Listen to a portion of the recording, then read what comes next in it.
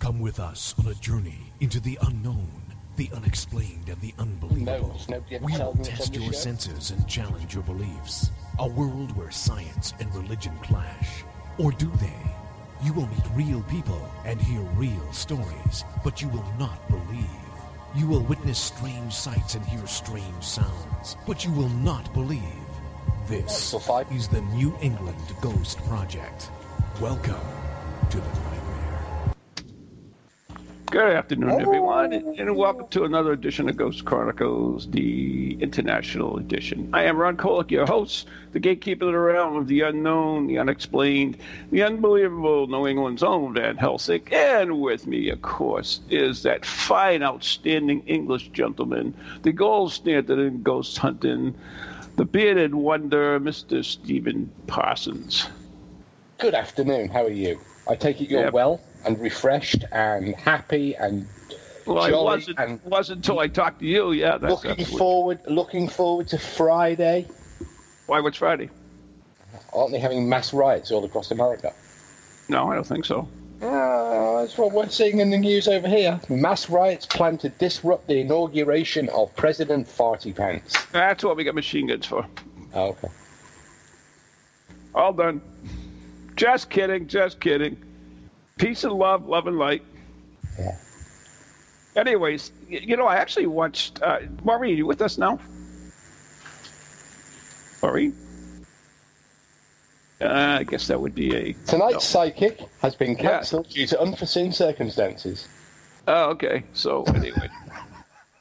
Not yet. Okay. So, anyways, that was off his Billy Roberts. I started watching this 13 Hours, the movie 13 Hours. You ever see that? No. It's about Benghazi.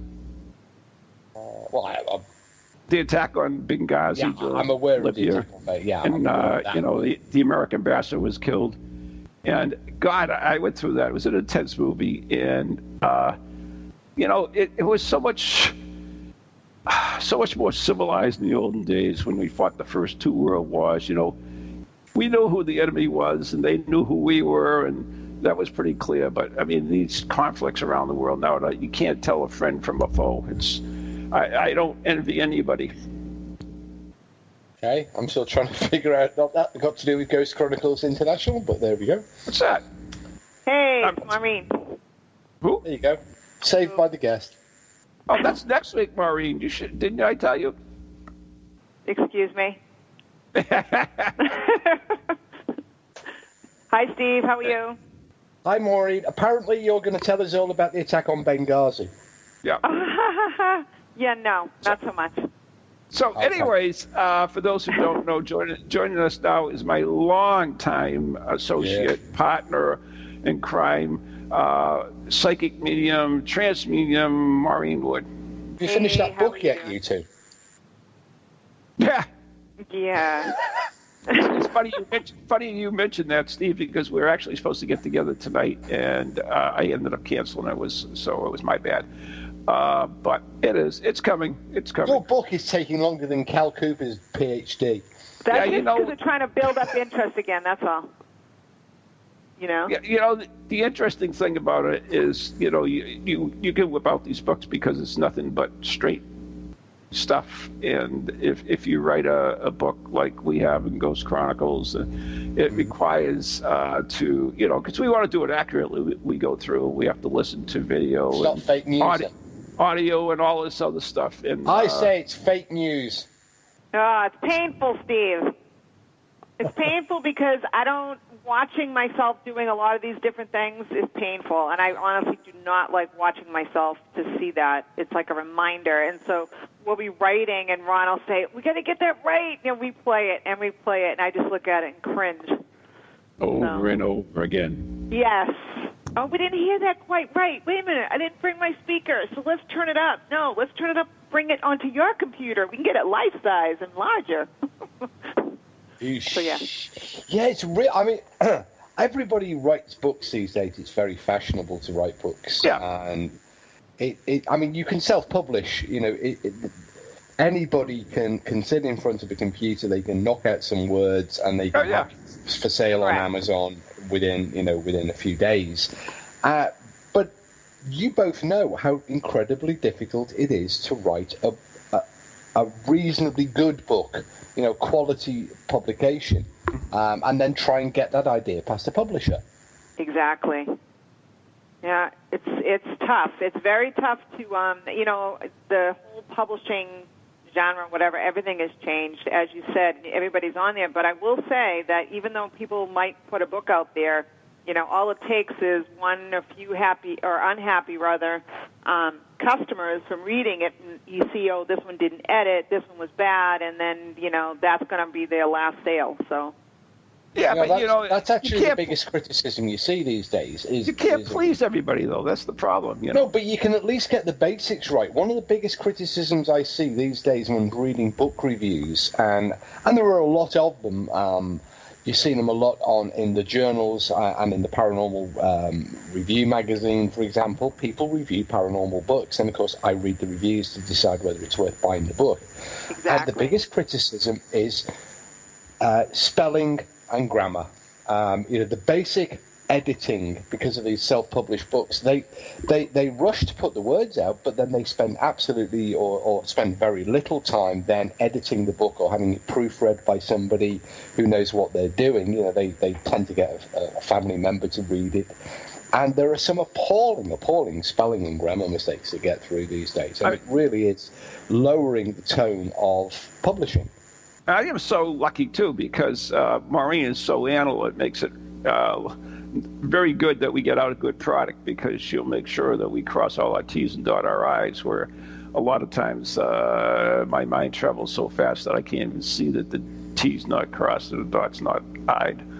So I think that was a compliment, Steve. It was, but historically speaking, there were many, many authors who were rubbish at the basics, literary skills, spelling and grammar, and relied on their proofreaders and editors to knock the book into final shape. Rather like a lot of very good photographers, Ansel Adams, for example, well-known American photographer. Much of his great work with the camera was never rightly attributed to the darkroom developers and editors in the darkroom, who took his raw negative and then turned that into a workable print. And it's we all have something to say, and saying it in book form is a good way of saying it. But being a good author doesn't necessarily equate to being having good literary skills. That's true. That's absolutely true. Yeah.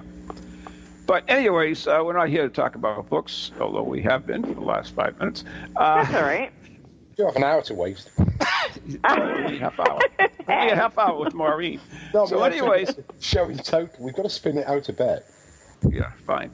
So anyways, Maureen will be joining us as well at Spirit Quest, which will be September 29th, 30th, and October 1st. And she will be hosting...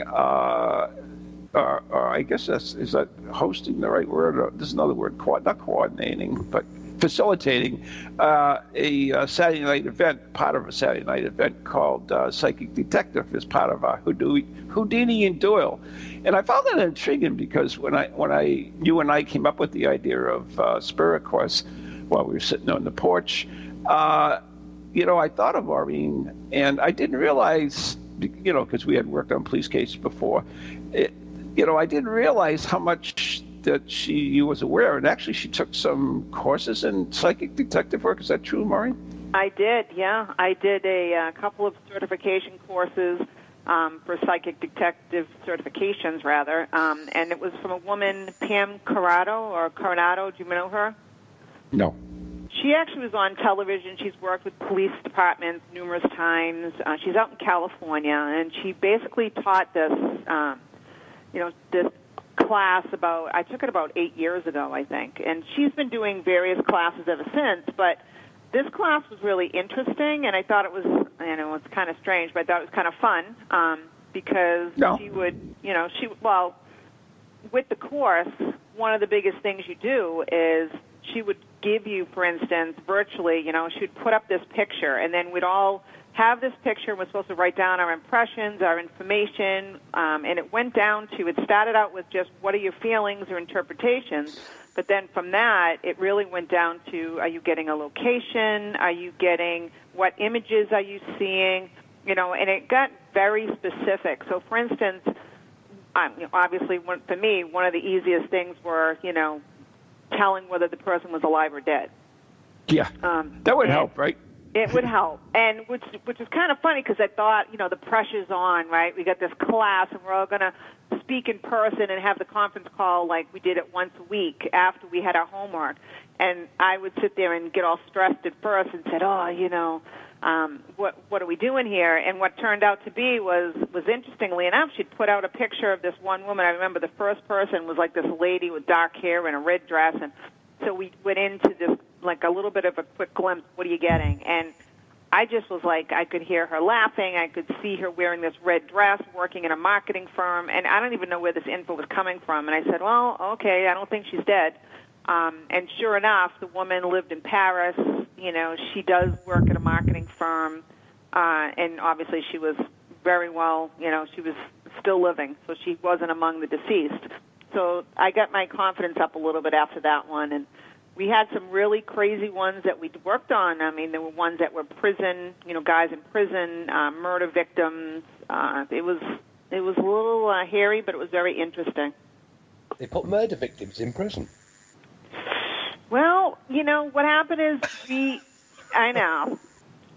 She would do murder victims and maybe cases that she had worked on or cold cases that she was currently working on. And I think in a way it was trying to get other people's objective, you know, their information too. If she had a case that she was struggling with a little bit, so she'd get other impressions. But there were some that they had solved, and so she knew all the locations where the bodies had been found. She knew all that information, and basically she tested us on how close we came to that information. Mm-hmm. There was a TV series that it was an American-made TV series that aired in the UK that took that premise and developed it further. There were three, if I recall rightly. There was a psychic, there was a forensic detective. Haunted evidence?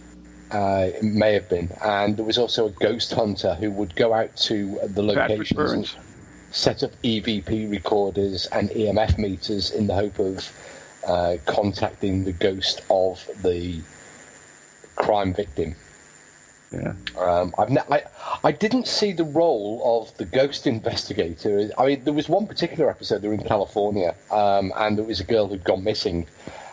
She'd left work at a coffee shop, and she'd gone off to meet somebody, and then she disappeared, and her body was found later. So this ghost hunter goes off down to the beach where she said to friends that she was going, and then sets up EVP recorders and EMF meters, and then starts chatting away to a K2 on the beach, and then claims that, of course, was the spirit of the girl, and he'd solved the crime. Did they solve the crime? Well, they said they solved the crime. That's TV, so take I'm just curious. Take it for what it's worth.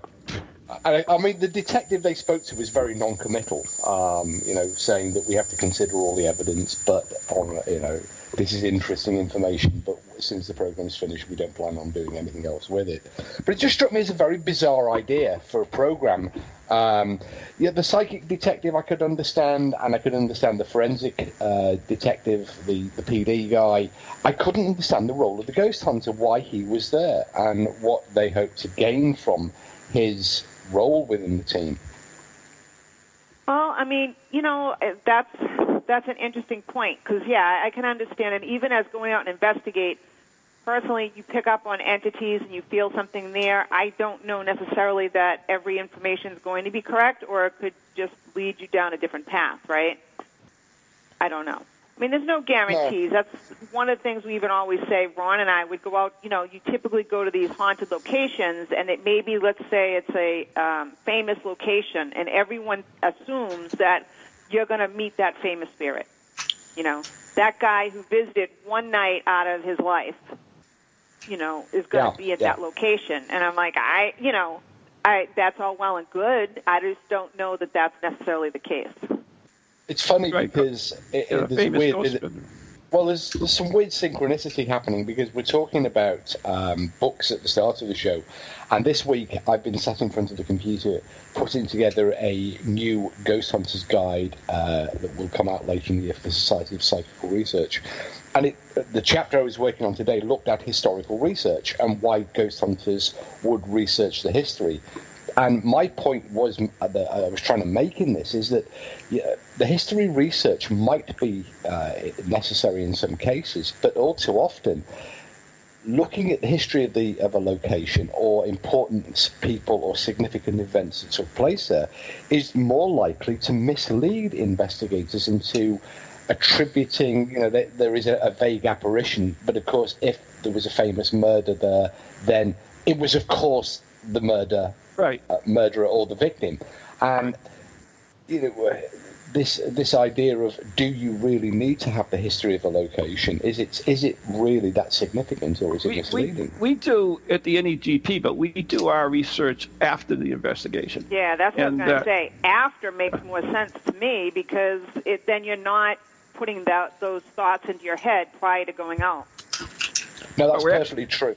But there is a danger that you could interpret your evidence based upon your historical research even after an event. Right, but you can also verify, for instance... you can, absolutely. If you have a psychic guidance and they draw a picture of a person, and then after you do some research and you find out, through photographs that this person actually lived in a house or something like that, then you have a little bit of connection there. No, I totally agree. And one of the points I was making is that, regardless of whether you do it before, during, or after, you have to avoid the temptation of reinterpreting the evidence in the light of the historical information. Right. Right. You can't make it fit. You have to. Right. You have to make sure that you basically. I think record all your information. Right. You put your information down and let it stand on its own. Mm-hmm. And then when you do have that historical data or that information, what are the similarities and what does, coincide with it, in other words, so that you're validating, right? But you're not interpreting it. Mm-hmm. We actually have a question in the chat room I want to get to before we get too far off the particular subject of the question, which was, I think she's referring to that show about the role of the ghost hunters, and would the ghost hunter be there to collect paranormal evidence? So I'm assuming like EVPs or something like that. It's the only thing I can think of. I mean, it's possible, maybe, but... Well, the problem there is what would constitute paranormal evidence. Right. Well, I don't know what evidence is a term. Evidence is the testimony or the facts that support the conclusion. Scientifically, it usually refers to data that supports a hypothesis. But in relation to ghosts, the hypothesis is that some unknown phenomena, commonly referred to as a ghost, exists. And of course, there are many other hypotheses that seek to explain, how these things exist as well. So, what would constitute paranormal evidence? It's just evidence. There is no different type of evidence that we would define as paranormal evidence. Well, I kind of disagree on that because it's how the evidence is obtained that makes it paranormal. For instance, in the case of the Greenbrier ghost in the United States, the person was convicted because the mother of the victim had a dream where the victim came through and told him the details of the crime. And so that, to me, is paranormal evidence where it's not a physical evidence of any sort. I guess that could apply. Because the evidence itself, the source of the evidence in that it was a dream, is certainly not one of the conventional sources of evidence. Yeah, that's what I'm trying to get at. So, So in the case of using an EVP device or measuring the EMF, then I guess that you're using because you're using a device out of its normal range of functioning. But then you have this problem again, though, that you're then using the investigator to interpret the responses of the device. And to say that's not normal, that's normal, that therefore, I can't explain why the device is doing that. It must be the ghost of the girl causing that to happen. So what's actually happening is the machine is doing something, but interpreting the machine, and like in the Greenbrier case, somebody comes along and said, I had a dream. Now, it's down to the judge, the lawyers, and ultimately the jury to decide whether that was credible and viable information. Mm-hmm.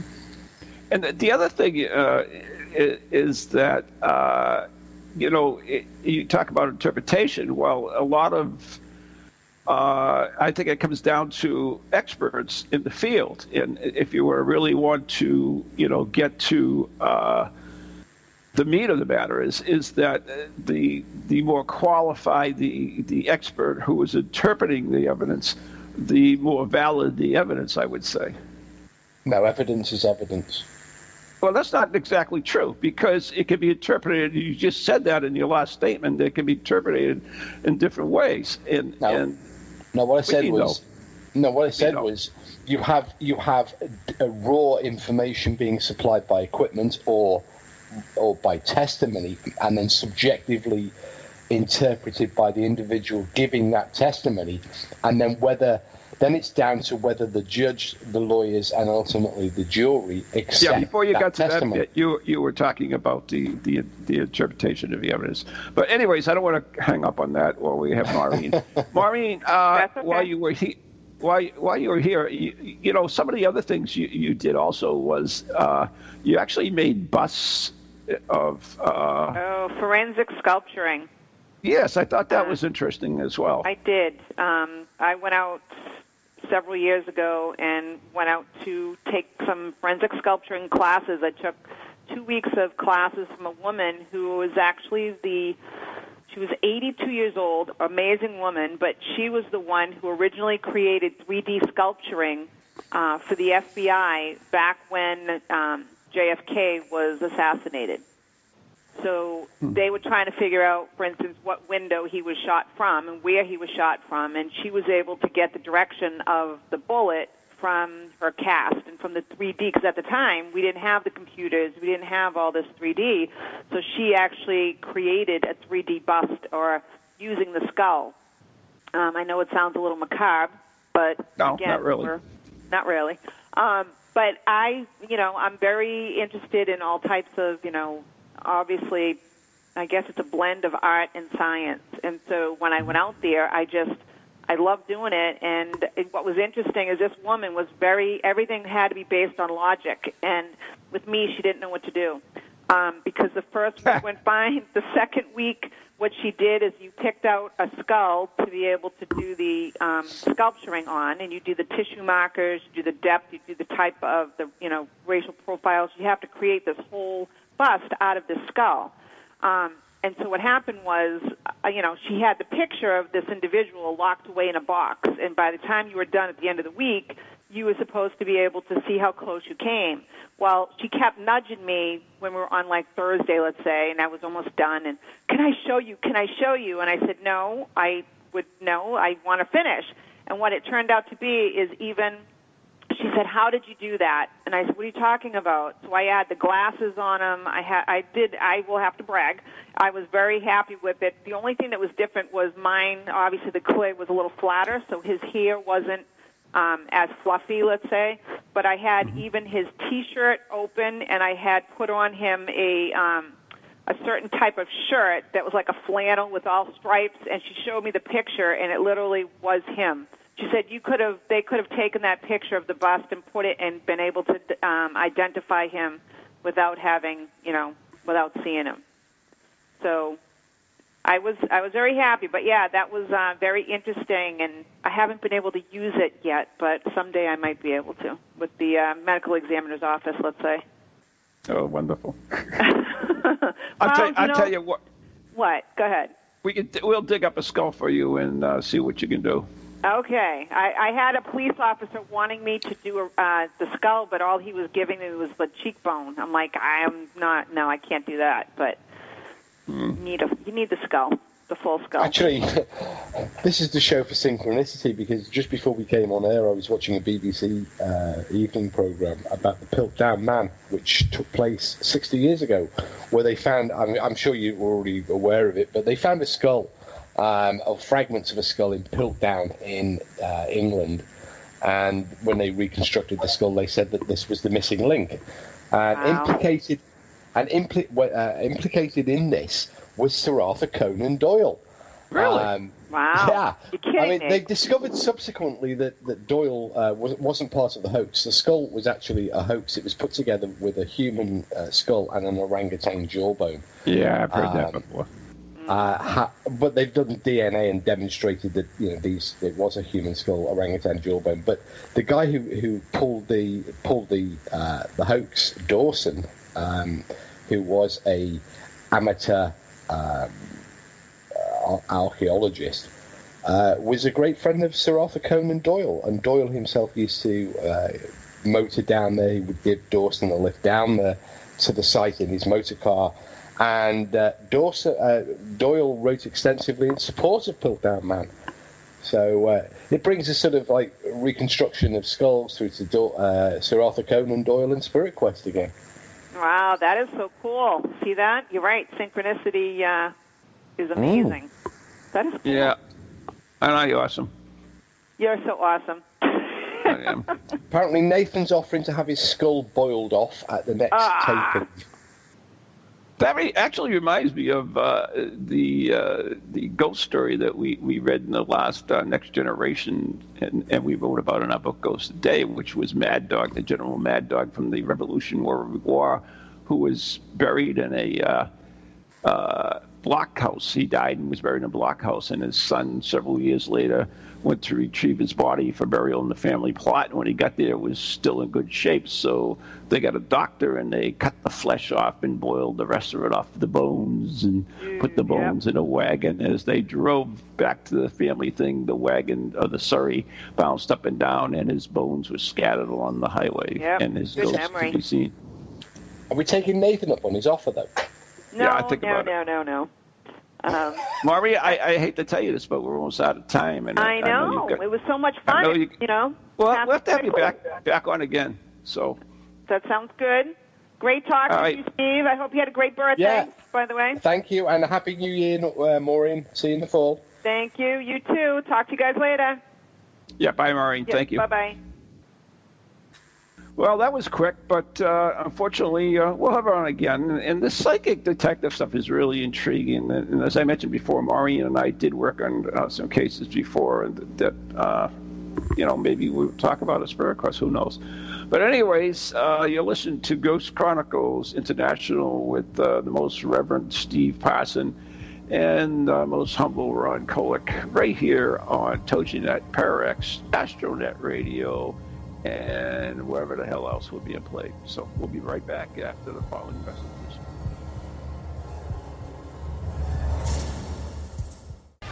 Welcome to TogiNet, radio with a cutting edge. Feel the need to do some soul searching or make some changes in your life to create a more positive future? Then Circles of Wisdom is just the place for you. Circles of Wisdom is a metaphysical bookstore and more, located on Route 28 in downtown Andover, Massachusetts. We carry a large selection of books and music, crystals and gemstones, jewelry and gifts, sage, aromatherapy, and so much more, all in a relaxing and welcoming atmosphere. We offer classes on a variety of topics like yoga, Reiki, psychic development, alternative healing, and personal transformation.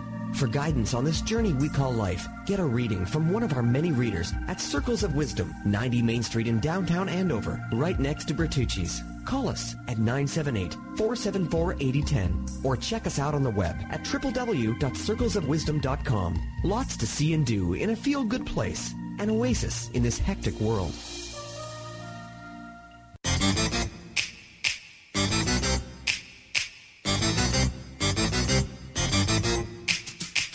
They're creepy and they're kooky, mysterious and spooky. They all talk gobbledygooky, the Pararex family. The shows are paranormal, not stuffy but informal. The topics are abnormal, the Pararex family. They're strange, deranged, unrestrained. So grab your favorite brew, it's time to rendezvous as we give awards to the Para X family.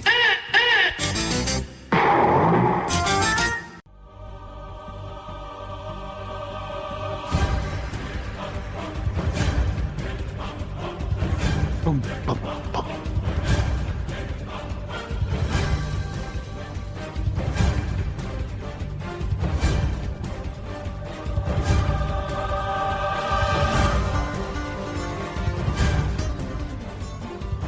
Awesome. And as the Mormon choir version of Van Helsing at the opera fades into the distance, we revert back to part 2 of Ghost Chronicles International. Our guest before the break was psychic medium, trance medium Maureen Wood, who will be joining us September 29th through 31st. Is there 31 days in September? I've lost count. No. 30 days in September, April, June, and November. All of us are 31. It might be different in America. 31. It might be different in America. No, it isn't. We made the calendar. It's right for all over the world. Yeah, okay. Is that the Third Amendment? That's why English is the accepted language of all nations. Named after the country of England. Yeah, which has very little to do with anything, unfortunately. Because they spell everything wrong and get all the grammar wrong. So it's American English that's accepted, but that's all right. We should love it anyway. I'll remind you that next time you're on Facebook, telling everybody how much you miss Downton Abbey. We love you. We love you very much, so don't worry about it. Downton Abbey. Anyway, this show is called Ghost Chronicles International. And last week, way. Yeah, you threw me a curve for the whole of the series of them are called Ghost Chronicle in the various iterations, but you threw me a curveball last week with the word of the day. We used elemental, but I thought because this is the interregnum show between episodes of The Teller of Curious Tales that we would use a different word of the week this week. And it's a question that I got from the title of the show, a word that we use every week in every trailer for the show and on the Facebook pages. Van Helsing? No. What actually is a ghost? What? So our word of the week is ghost. Oh, wait a minute. I'll get my encyclopedia on that. The Richard Felix books of What is a Ghost? Go on then. What does Richard say? What is a ghost? Unfortunately, I don't have the book with me, so you're in luck. Well, actually, we both know in Richard's case, he got everybody else to write the book. It's not a bad idea. I don't, that's pretty smart if you ask me. It is. He gave me 24 hours notice. But yeah, about me for two. And he's not the only one. Jeff Belanger, I think, did the same thing with his most haunted places of the world or something. I forget which one, which I contributed several entries to. But, it's not uncommon. But it is that infernal question, isn't it? I mean, everybody who's engaged in psychical research, ghosts and hauntings, are striving to answer that question. I mean, it's been going on for hundreds, thousands of years. I mean, every day people experience ghosts. I mean, they see them, they report them, they put them in the papers, they put them on Facebook, and there are lots and lots and lots of definitions of what ghosts represent. And most of these definitions are assumption-based, and they're based upon a general notion or a general understanding of either society or the person writing the definition. I mean, for example, let's look at the Oxford English Dictionary. Definition of a ghost includes an apparition of a dead person which is believed to appear or become manifest to the living, typically as a nebulous image. But of course we've got lots of examples in which the apparitions of living people have appeared, and there are lots more examples where the apparition is far from nebulous. And we've got apparitions of buses and vehicles and aeroplanes, so they're hardly dead people. I mean, we look at parapsychology. They consider the study of ghosts to be related to aspects of survival beyond death. But there's actually little to indicate that ghosts are visions of the returning dead. They could just as well be hallucinations. They could be anomalies of time and space, or something entirely differently. I mean, our friend Kieran O'Keefe, in one of his books, wrote or supported a fellow parapsychologist, Ian Baker, who offered a definition as a ghost being a sensory experience in which there appears to be present a person or animal, brackets, deceased or living, close brackets, which is in fact out of the sensory range of the experience. That in itself is nonsensical, because you can't have a sensory experience that's out of the sensory range. But people have experienced ghosts of vehicles, they've described ghostly smells, and by what, so when it comes to this experience that we call ghost, when it comes to trying to define a ghost, are we just simply guessing? Are we just imposing our own beliefs and ideas? Is that a question? Well, yeah. Oh, I don't know. That's why it was prefixed with Y. Oh. I mean, don't know. Look at it. I mean, you've got this sort of the flitting shape of a nun. The solid appearance. She may appear to be nun. Solid. She may appear to be vaporous. She may walk noisily across. The ghost may thump its way noisily across a floor, then disappear through a solid wall. How does that happen? How can it bang on a solid floor and then walk through a solid wall? Yet they're all described as ghosts. Interesting. Are we dealing with something generic?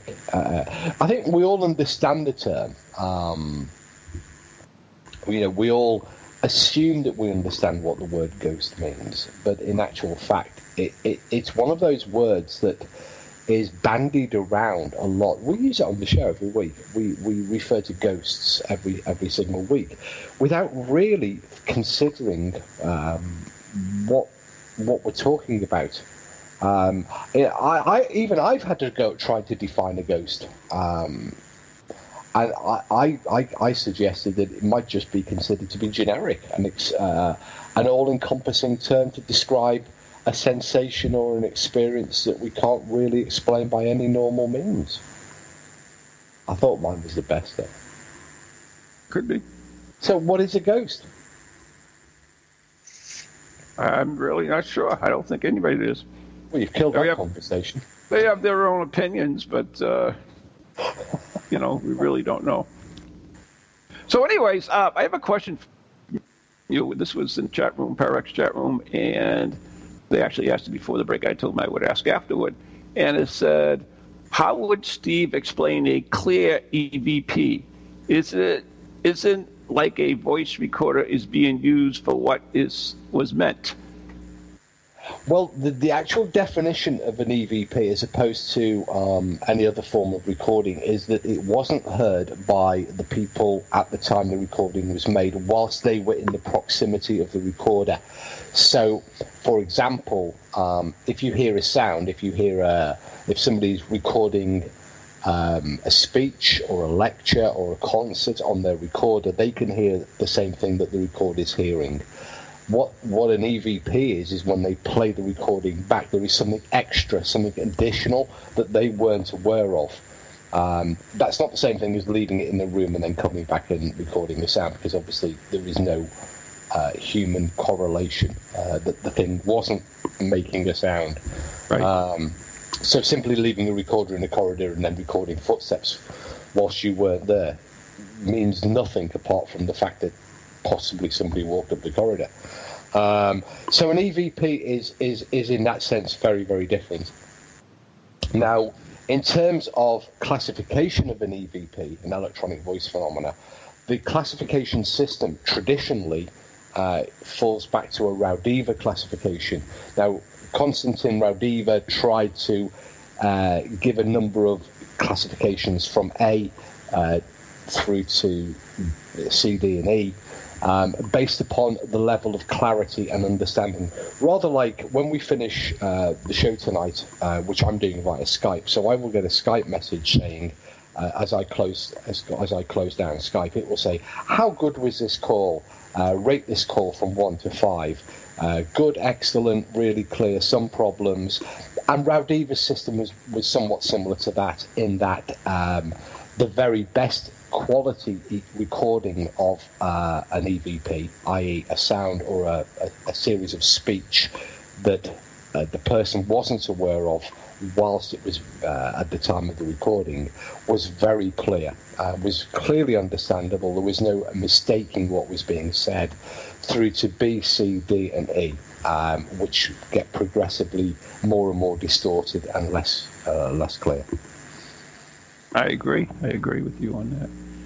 And the problem with EVPs, and this has always been my pet peeve on it, is that in most instances you don't really get a clear conversation. You get a one word that may have something to do with the place you're at, and that becomes, pure evidence or pure proof that the spirit is existing there. And that's my biggest problem with EVPs. And I mean, they're really cool. To me, I think they're extremely intriguing. But there's so much, that more that could be done in that field. There is a great deal being done by the World ITC Convention. There's the Sarah Estep over at the American EVP Association, and they're doing really good work. Where I see problems is when people are taking recorders into haunted houses and haunted locations. And the classification system that they use, whilst it bears a resemblance to the Raudiva system, is interpretive, because what they claim as a Class A, I often can't hear what is being said. I'll be honest. And so, as I can't hear it, and most other people probably can't as well, you're not dealing with a true Class A EVP. A Class A EVP, by definition, by Raudiva's definition, which is what they're referring to, and what they say they're using, would be unmistakably clear. And yet I struggle, and others struggle to hear them, and that's why you need transcripts in order to understand them. Well, that's the problem. Is there an absolute computer program that can tell you whatever sound it is a particular word? I don't know if there is one. No. And what's interesting is there are several areas where forensically they do need to know what is being said, and most commonly in air crashes, when they recover the data from the CVR, the cockpit voice recorder, where often there is a lot of other sounds. The tape may have also been the recording may also be distorted by the subsequent accident. And they do have some very, very clever software which can reconstruct the sounds that are being that were recorded. But ultimately, the job of interpreting what the crew of the aircraft was saying doesn't fall to the computer. The computer does a job of reconstructing the audio, but the interpretation falls to a human being, the forensic audio analyst, and that is a role that takes a great deal of training. There are very few forensic acoustic or audio analysts in the world. But that also falls to human error as well, because of course it does. No matter what you say, that person, no matter how good he is still interpreting it through his own filters, his own experience, his own reality. No, you're absolutely right. But forensic audio analysts working for the FAA, for the CAA in the UK, these people are rather like musicians in that they have very highly tuned hearing, and they are considered legally as experts within their field. And this isn't something that they just sit down with one of the these programs you can buy off the internet. Audacity or something like that. Audacity. These are all working with very comprehensive software, but they're also crucially working with years and years of experience and training and the skill set that's needed to work with these software programs. The problem is a lot of modern ghost hunters buy Audacity, they have a cheap recorder, and then they play around with the controls in Audacity to make the sound like what they want it to sound like. you see this quite a lot on investigations. When a recorder is played back, might be 10 people in the room, and they will shout out what they think it sounds like. Now, later on, of course, somebody will go back and they will try and fit that recording. They will play around with the different frequency levels. They will play around with the noise reduction. They will play around with the boost and the gain and the treble and the bass until they get it to sound most like what they want to hear. Now, a forensic audio analyst doesn't do that. He is trained not to do that. Now, he is a human being, of course, but he is trained to use the software to clean up the audio so that he can make the best estimate of what is being said, what the crew of the aircraft or in the situation was actually being said, or what the recording actually represents. So there is a gulf of difference between a forensic audio analyst and a ghost hunter listening to an EVP back. There is, but the problem is you're once again relying on humans. Now, most people think fingerprint evidence is infallible, and that's not true at all, not even close to being true, because the computer will make positive connections or certain points, but it's up to the fingerprint analysts to make the interpretation whether these fingerprints are identical or not. And it's been proven time and time again that they can be wrong.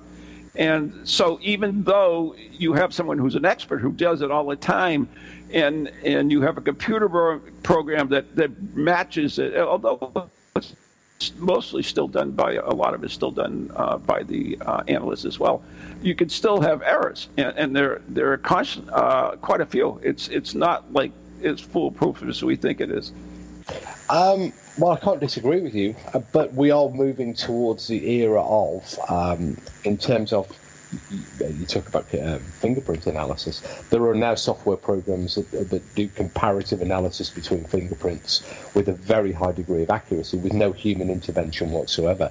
There are also now one or two forensic software audio programs that can reconstruct speech to a very, very high standard in terms of these CVR cockpit voice recordings that are being made for air crashes.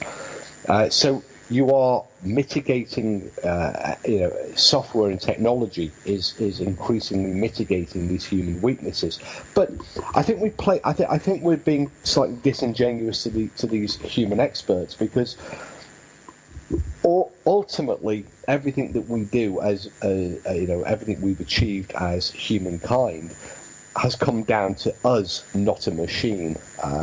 We've invented these machines. We've written the programs.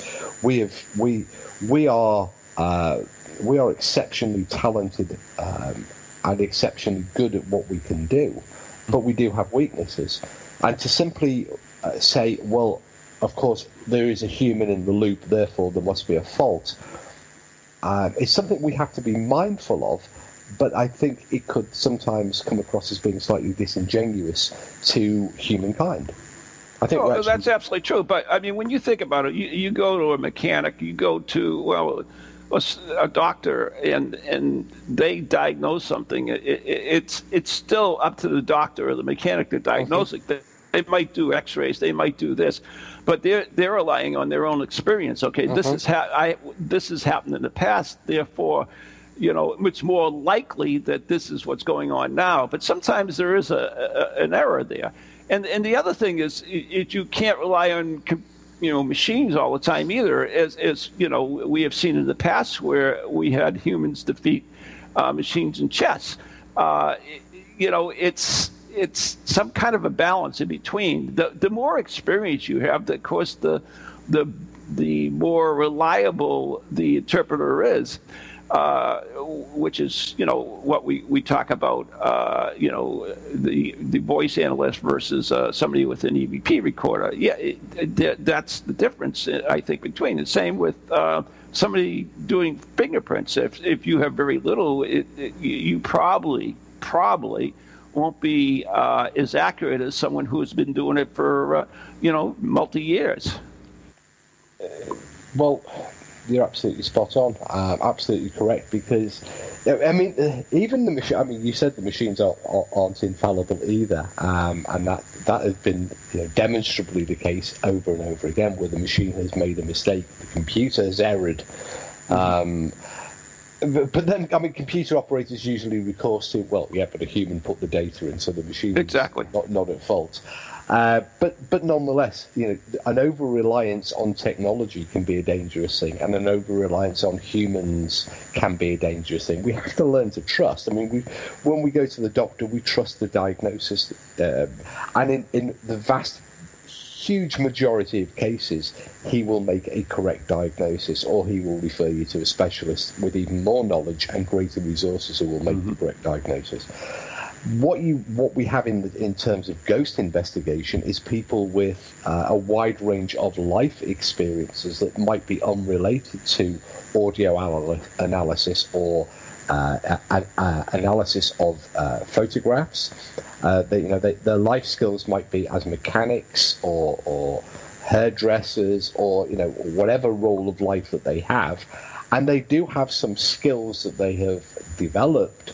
But this is developed skills without training and without direction. Often, they've taught themselves on the job by listening to lots of EVPs, and getting often the results that they want, and it becomes less likely that the outcome of their decision will be a correct one. Well, then again, that's how man learned. It learned by experience. It didn't have other things to learn about. So you can't acquire knowledge. You can't acquire knowledge. You can acquire knowledge by doing. And absolutely, you can acquire knowledge. It is the greatest way to acquire knowledge is by hands-on learning on the job. However, in terms of learning on the job, there is usually some form of mentor or a tutor while you serve your apprenticeship and undergo training, who is going to guide you and define you and sort of help you along the way. A lot of these ghost investigators lack that tuition, lack that mentorship. They learn on the job. They get an inordinate amount of skill and inordinate amount of practice with the EVPs, but they are not only learning on the job, they are also their own tutor and mentor. And nobody is going to, they're not self-correcting. Right. But, I mean, even yourself, I mean, you have captured EVPs. I mean, the phenomenal one, of course, of the children at their school is thing. And yet, I mean, are you well, I don't know. I mean, it's hard to describe if there's an EVP expert. No, I'm not. No, I'm far from an EVP expert. And just to clarify, the recording of the children in the school cannot be an EVP because it was also heard simultaneously by the people. Okay, my bad. I just but I have recorded some really good EVPs, or been present when they were recorded by the recorder that we weren't aware of. But I lack the expertise to interpret them. Now, in two instances, we did resort to a forensic audio analyst who had a contract with the Civil Aviation Authority, and in two other instances, we relied upon our own skills because my PhD work is sound related, and so I did develop under tuition some skills to look at sound.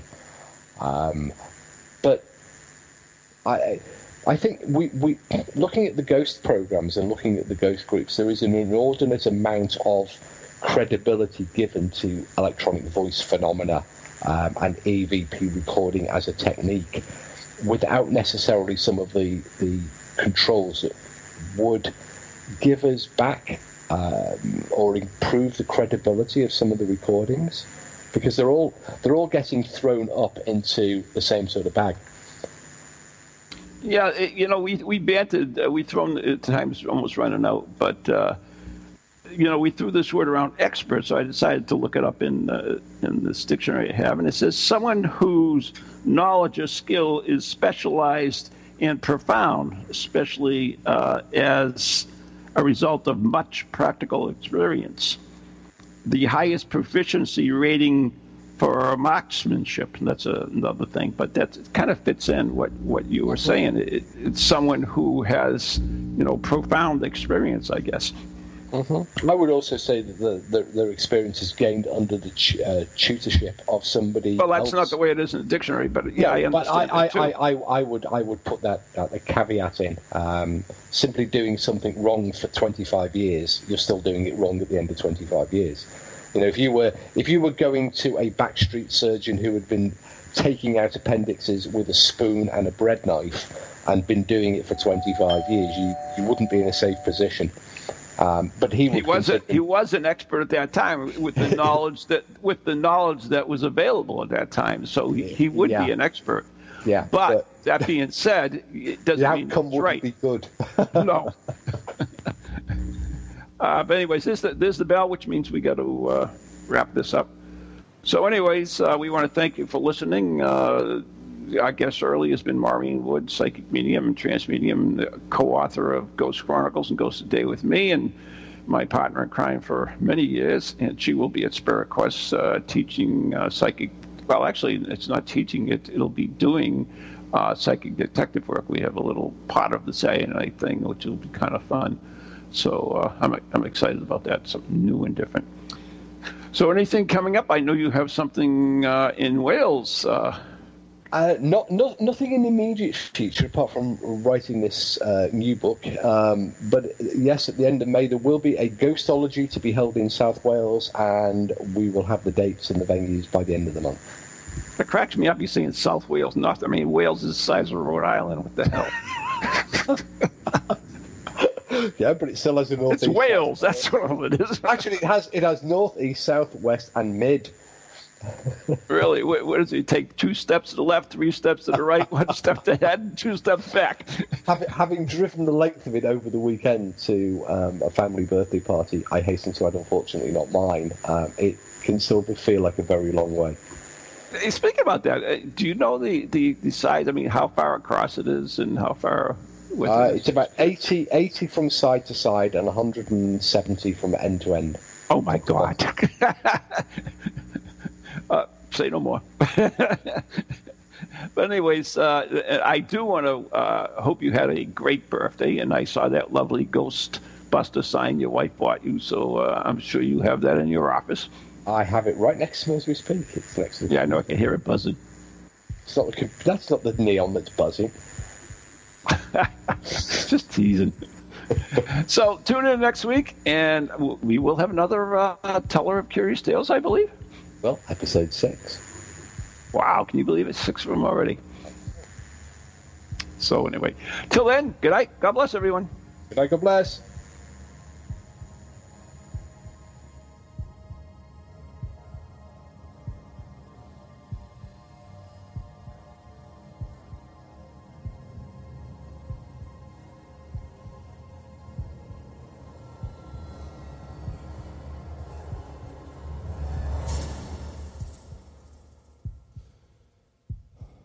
From ghoulies to ghosties, long-leggedy beasties, and things that go bump in the night. Deliver us, good Lord.